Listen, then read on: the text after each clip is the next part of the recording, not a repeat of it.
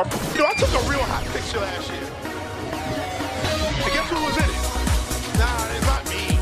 I'm trying to promote to people to let them know that a lot of the Latin women are here in New York, the United States. Why do you feel that so many black men travel to these Latin countries to find their wife? When they all are here, what's the difference?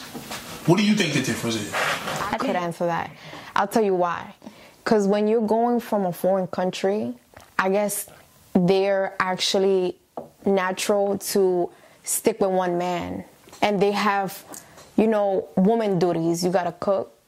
You gotta be loyal. Because you get raised like that. My mom got raised like that. As a young age, you gotta marry one guy and stick with that one guy.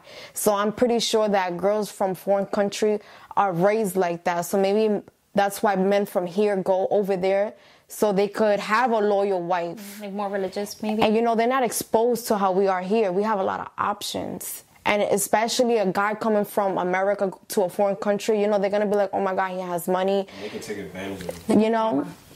So they're going to want to be with a guy like that.